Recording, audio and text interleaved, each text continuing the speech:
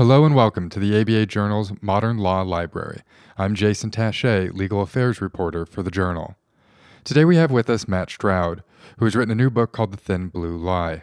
Matt Stroud is an investigative reporter with a focus on companies that do business with police departments and prisons. Formerly on the staff of the Associated Press, Bloomberg News, and The Verge, he's also written for publications such as The Atlantic, Politico, BuzzFeed, and The Intercept. Matt, thank you for being with us. Thanks for having me. Now, I want to start with the title of your book, The Thin Blue Lie. What is the lie that you wanted to uncover in this book? The lie is in the conversation that government and police leaders tend to have with citizens in the wake of major police interactions. So the example that I pull out in the book and that I tend to talk about quite a bit is that of Laquan McDonald. So Laquan McDonald is shot and killed by an officer in the Chicago Police Department. And it becomes a major point of controversy because a video that depicted the killing ends up not being released by the Chicago Police Department or the city of Chicago for a period of 14 months in the wake of the killing. And it inspires protests. And when the video actually is released, it shows a very violent interaction and points to a problem within the Chicago Police Department about the way that officers interact with certain groups of people and in certain circumstances. And it really brings up a lot of questions about how police officers do their jobs. And when Rahm Emanuel was forced to confront all of those problems, he stood in front of his citizens and he talked about how he was going to use that the solution to this problem was that he was going to spend millions of dollars on tasers and on body cameras. And that solution that he provided, the answer, was a lie. I mean, he knew that those two solutions were band-aids at best to solve a host of significant problems. And so that's what I wanted to point out. I wanted to point out that technology was being used in a way that was telling a lie to citizens about the ways that police interactions occur and the solutions that government officials and police leaders put forward. So that was something I wanted to talk to you about a little bit, is that tension that you write about in the book, at least through my reading, is between digital solutionism, as you just talked about, this idea that for every complex problem, there's a simple technological fix, and then the systemic cultural reform that, as you say, police leaders are either unwilling or unable to undertake for a number of reasons. What are the challenges that police leadership have when it comes to making these more systemic cultural reforms that you seem to be in more favor of than some of the technological solutions you write about? And that's a really good question, and thanks for asking. The police leaders and government leaders, I mean, they're not operating in a vacuum, as our national leaders that are new to the office are now finding. You have institutional constructs that they have to work with, such as police unions, such as, thousands and thousands of police officers who also have interests and who also have ideas about the ways that they should perform their jobs. And it is very difficult to get through those roadblocks and to change minds of people who lead unions and other organizations that affect the way that police do their jobs. And so these bigger institutional changes are very difficult, and they would take a groundswell of interest from city councils and police leaders nationwide to really make these changes work and make these changes happen.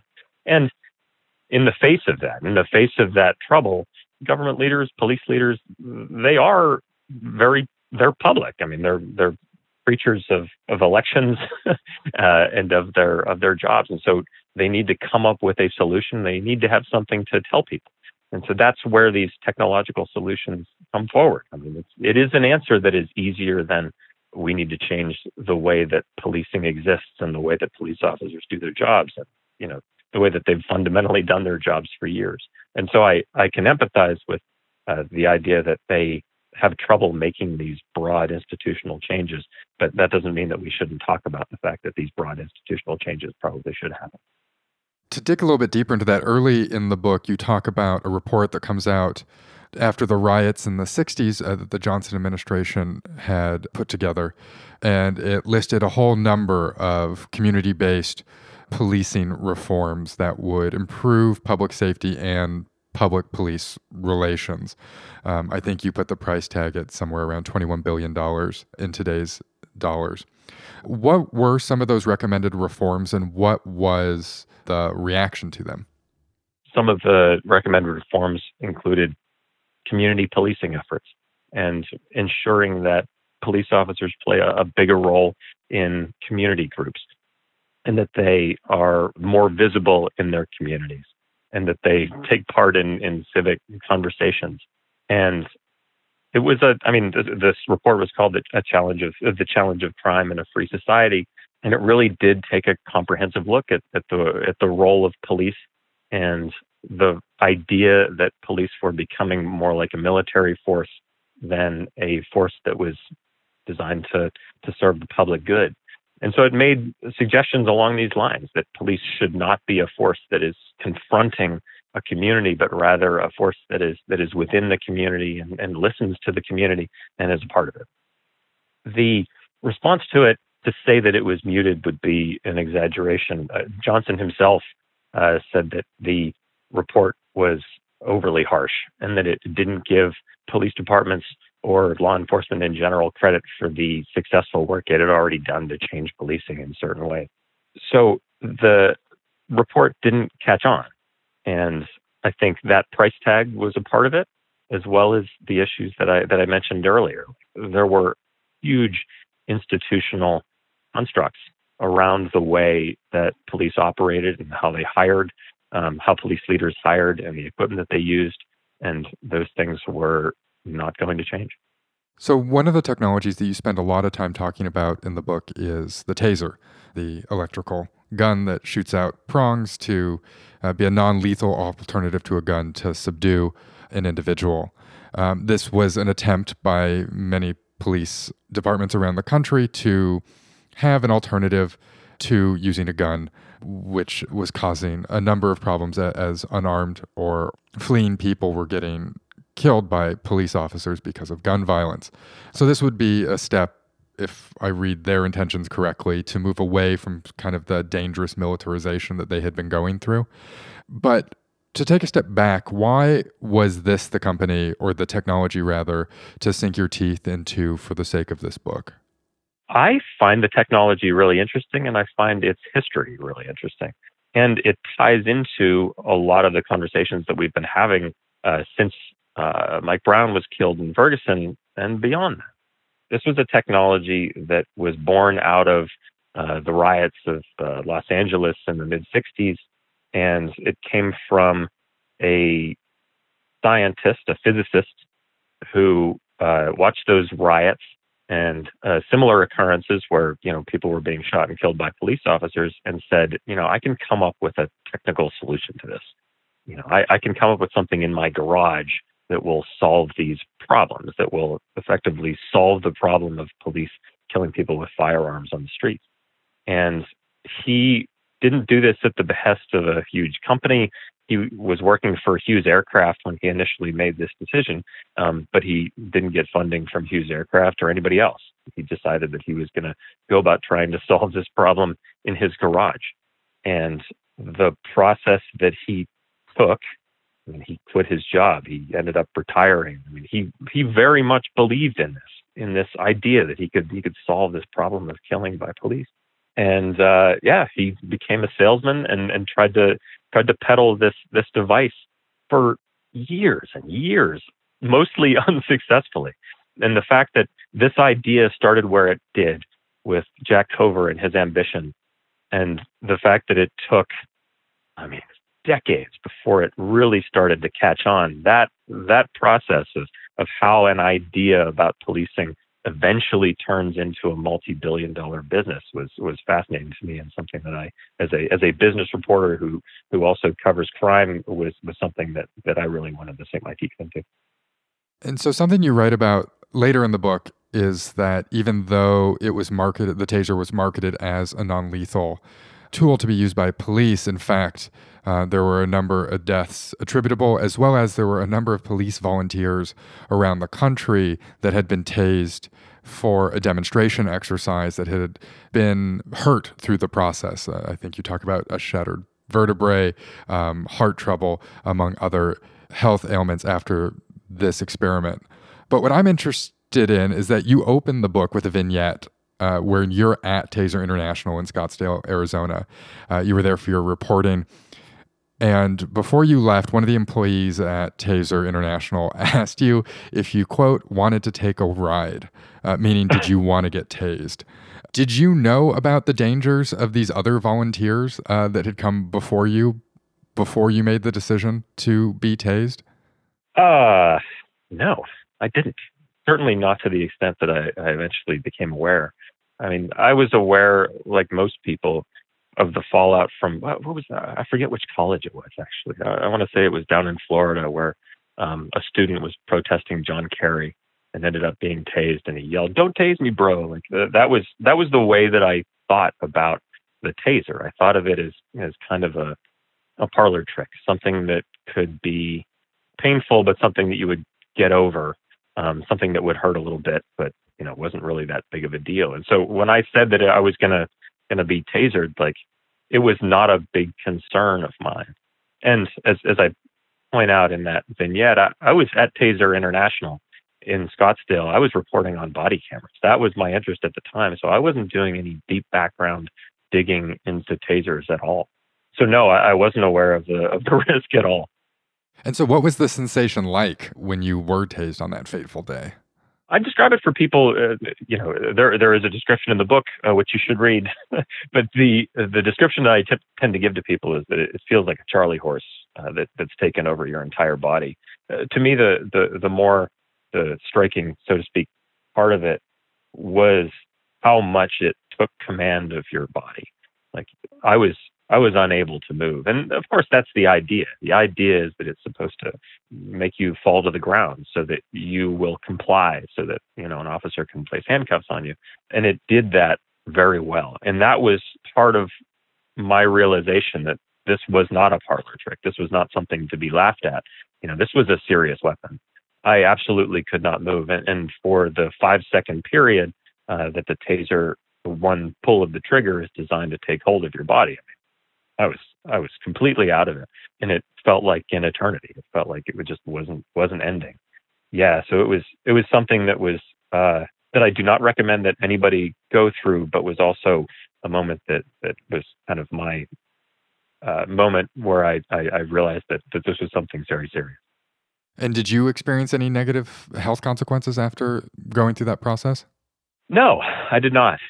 So there's a bit of an answer to this. So when I was shocked, I was shot in the back. So I was instructed to face away from the person with the taser, and two gentlemen who were employed by the company stood on either side of me and grabbed my arms so that when I fell, I would be guided to the ground. And when you see tasers demonstrated at conferences such as the International Association of Chiefs of Police conference every year, that's typically the protocol. The person is facing away from the taser and they're shot in the back, in the lower back. The risks associated with a taser shock tend to occur when somebody is shocked in the chest, toward the heart or around it. If you look at initial demonstrations of tasers and similar demonstrations at conferences, the IACP over the year and elsewhere, early on they were demonstrated by shooting officers in the heart and in the front of their body.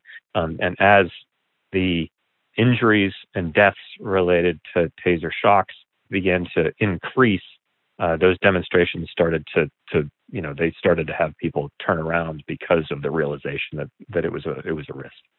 So in your book, you talk about a number of different technologies, not just taser. You looked at body cameras, cell site simulators, which can be used by law enforcement to act as a cell tower to be able to find people's location, or at least the location of their device, and various data collection efforts taken by law enforcement. You talk about digital solutionism being one of the reasons why police departments look to these technologies or data collection processes. But were there other threads that pulled these specific technologies together that felt they belonged in the book? For me, my interest is in technologies that really catch on and that tend to be in response to major problems that arise in policing. So, the taser is a response to a police officer shooting somebody with a firearm. CompStat was a response to a significant increase in crime in New York City and a couple of high-ranking police officials in New York City having ideas about ways to map technology using policing. So that's what ties them together for me is the idea that these are the technologies that are not just one-off technologies that some police officer has had and that they've tried, but these are ones that have really taken hold in policing and extended beyond one or two police departments. So one of the things that I took away from the book is that you describe, I guess, what could be summed up as a police industrial complex, a type of revolving door between those that serve as police officers that then go into private industry, many of whom you talk about in this book go and work for companies like Taser International. I'm curious how you see, after reporting out this book, this relationship between public and private has affected the development and dissemination of high-tech policing efforts. I mean, the clearest, and again, a reason why I was so focused on Taser, the clearest example of this to me is with Taser. When Tasers were first instituted, one of the complaints and possible problems with the technology was that there was no mechanism of training or certification for use of the Taser. And so what Taser International very shrewdly came up with, and actually it's an idea that its predecessors, the company's predecessors, people who ran the company's predecessors had thought of as well, is that the company would actually take care of the certification.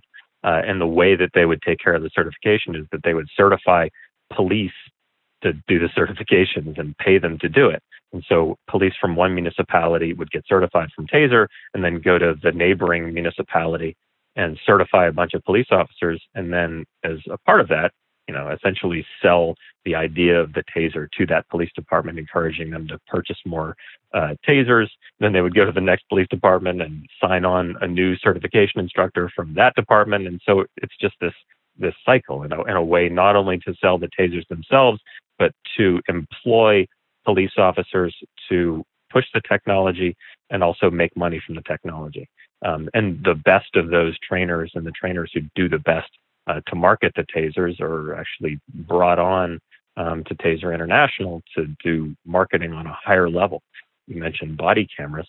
One of the biggest problems that emerged in body cameras is that one of those trainers was working for the Seattle Police Department that Taser brought on to be a marketer. While he was with Taser International, he decided that he was going to start a company apart from Taser International selling body cameras.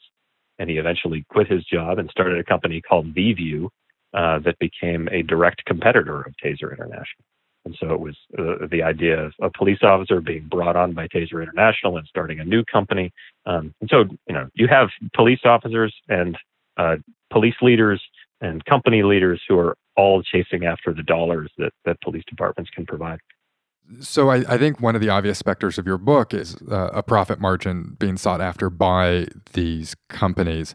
And I thought it was interesting. You talked about Taser International's 2001 process of going public, which in your words, you said it would temper the noble aspirations of the company to reduce police brutality by the noble objectives of stock speculators, which I think is an obvious tension. We see this often with publicly traded companies. I'm curious to your view beyond Taser International.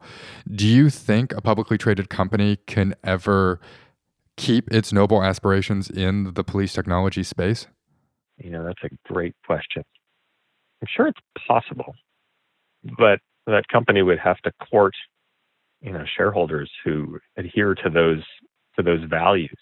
And that's going to be difficult to do when you open it up to the public market. The interest is going to be in making money. And I don't know. I didn't see it with Taser International. I think, Taser International deserves a lot of credit. Axon Enterprise deserves a lot of credit.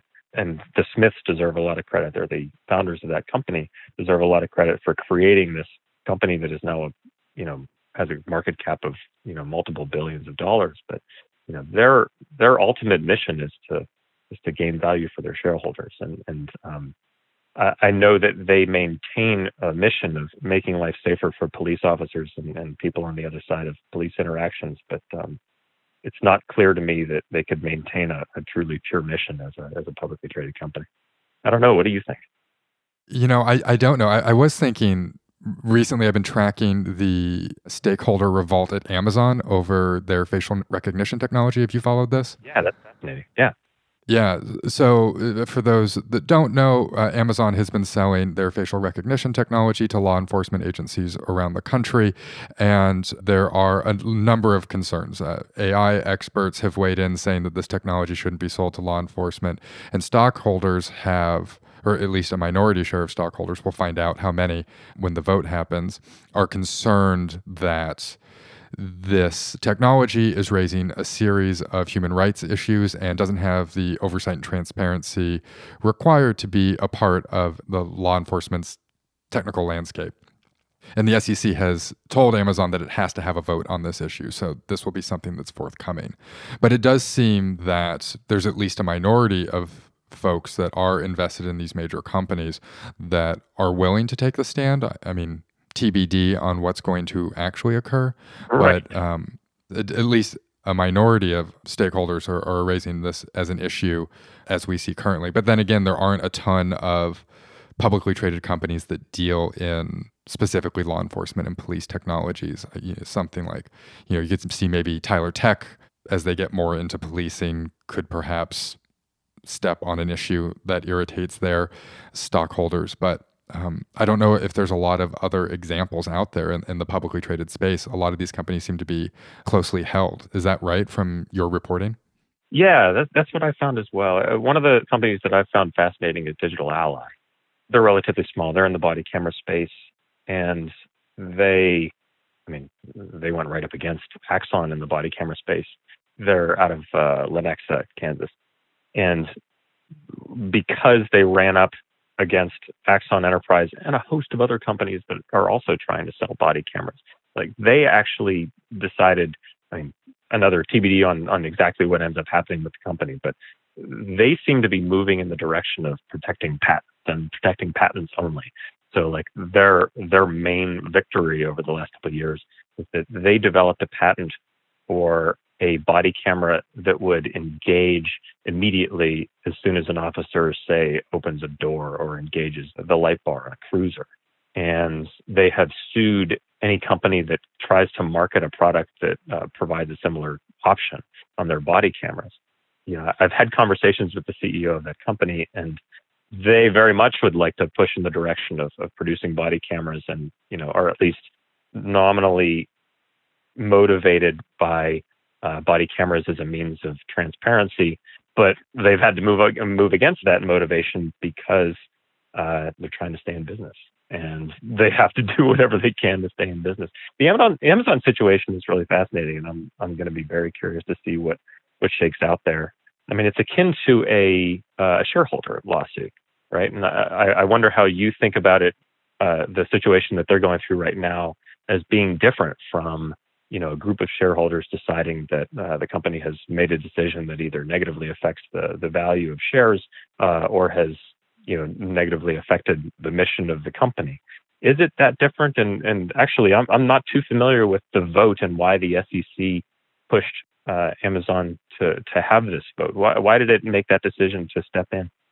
To be honest with you, I don't know. I didn't read the SEC's decision specifically to be able to speak to it. TBD for both of us then. Right. And my background is specifically criminal law, so the legal idiosyncrasies of a stockholder suit are not my strong point. But something I did want to ask you, an interesting takeaway for me was that a lot of the stories that you tell about the brains behind these technologies and these processes were all stories of men. Jack Maple, Yep. Bernhard Goetz, Jake Cover, August Vollmer.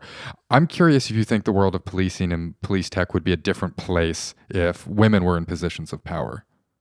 Yeah, I definitely do. But they're not. When you look around, most of the people who are in command positions in policing are men and are usually white men. And so it was difficult to find anybody who was outside of that mold in these spaces. But I certainly encourage women to play a bigger role in policing. Maybe they'll be able to fix it, fix the problems that the people who I focus on in the book have been unable to fix. What do you think the impact could be if there was more gender diversity at the top of these companies? Well, not only gender diversity at the top of the companies and at the top of police leadership, but also within policing ranks. I think the decisions of union leaders and the decisions about the ways that police respond to major policing problems would be a lot different. I think a lot of the changes that were suggested in that 1967 report out of the Johnson administration, a lot of those recommendations might have been thought about a little more actively, and community policing might play a bigger role than it plays right now if you had different perspectives making decisions within policing. Going a little bit broader, a lot of what you write about in the book is the relationship between industry and the police themselves. What sense did you get from your reporting, though, that public pressure on police departments is driving, at least to a certain degree, the adoption of many of these technologies and these supposed solutions? Oh, I think it's huge. I can't remember the figure exactly, but it's in the book. There's a Cato study that looks at body cameras and the acceptance among U.S. residents of body cameras, and it's like 95%. And so that builds in that solution that I'm pointing out, right? So like when Rahm Emanuel is confronting an entire city that is very pissed off about his city's actions in the wake of Laquan McDonald's killing, he knows that he can go to a technological solution. He can say, I know that you want more transparency between police officers and civilians, and I can give that for you, and I can give that to you, and I can give it to you through these body cameras. And so the polling suggests that people like the technology, like being told about the technology, and are willing to spend public dollars on the technology. So public pressure plays a huge role in it. And so this is something that you wrote in your book, is that between 1981 and 2001, police spending went from $16 billion to $72 billion, and it has only continued to increase in the almost 2 decades since. But also today, we have some of the lowest crime rates in the last 50 years in the United States, regardless of what some of our politicians would have us believe. How are we supposed to square these two things? At one point of the argument, you're saying that this is technical solutionism that's not really doing anything but just making us feel good about the situation. But at the same time, murders are down, property crime is down. So is there a correlation? Is it causation? Like, how do you compare these two facts after having written this book? So let me preface anything I'm about to say by saying that I'm a journalist and not a criminologist. I don't know the answer to that question, but I think that there are a lot of factors that go into what produces a high crime rate or a low crime rate, and those factors go way beyond the actions of police officers. They, involve the economy. They involve, the way that communities interact with one another, and how safe people actually feel in the street. They involve, the activities of, religious order. They involve so many different things. And with policing, I'm not necessarily saying that technology doesn't serve any purpose. In fact, the CompStat portion of my book, a lot of people push back against CompStat for some very good reasons related to the way that stop and frisk created just a hellscape for many communities in New York City. But the actual technology itself that Bratton and Maple developed, and the mechanism of keeping track of the way that different precincts and their commanders approached crime problems in New York City, it worked. It helped to stem crime problems. And so I think, and that's part of the argument. The part of the argument is that there are good things about these technologies. There is the possibility that the technology can work well. I mean, I talk in the book about how I believe that body cameras are a good idea. I think that CompStat is a good idea in premise. My quarrel is with how these technologies roll out over time, and how the technologies are what people hone in on as the actual solution, when if you look deeper, you find that there was a much more comprehensive solution that created the positive outcome. With CompStat, for example, it was that comprehensive solution to the way that crime was addressed in combination with the technology. With body cameras, I think body cameras are a good idea because they have the ability to create transparency. But as they're rolled out, legislatures and lawmakers in different parts of the country have decided that the footage that is produced by the body camera shouldn't be considered a public document. It should be considered evidence, which makes it a non-transparent device at all. And so, I think there are elements of these technologies that are good. It's just the way that they're used and the way that they're presented, which is the problem. And so something that I wanted to wrap up on is you just spent a lot of time with this subject and continue to spend a lot of time with this subject. I'm curious, through the process of reporting this book, was there anything that you were certain of when you started that you no longer believed by the time you were done writing this new book of yours? Oh, I mean, I just talked about CompStat. When I first started this project, I was convinced that CompStat was complete bullshit, and that the ideas behind it were, a farce. And when I dug into it, when I found out more about the way that it rolled out and how it was used on a technical level and the way that it was used within NYPD, I became more of a supporter of the idea itself. Tasers, on the other hand, I was I wouldn't say that I was supportive of tasers when I first started, but I was certainly more middle of the road. I was more of the opinion that the tasers were potentially a good thing, but that more attention needed to be paid to the number of lives that have been lost in the wake of taser interactions. And toward the end of my reporting, I really got down on on tasers as an effective weapon, at least for the purpose that they were initially introduced. If there's one takeaway from your book specifically for those working in police procurement departments or high up in police policy, what is the takeaway you would want those folks to have after completing Thin Blue Lie? I want those people to think critically about their expenditures on these technologies and to get a very clear understanding of what the technologies are supposed to do and what the expectations are in general. And I'd like them to pay attention to where the technologies might go.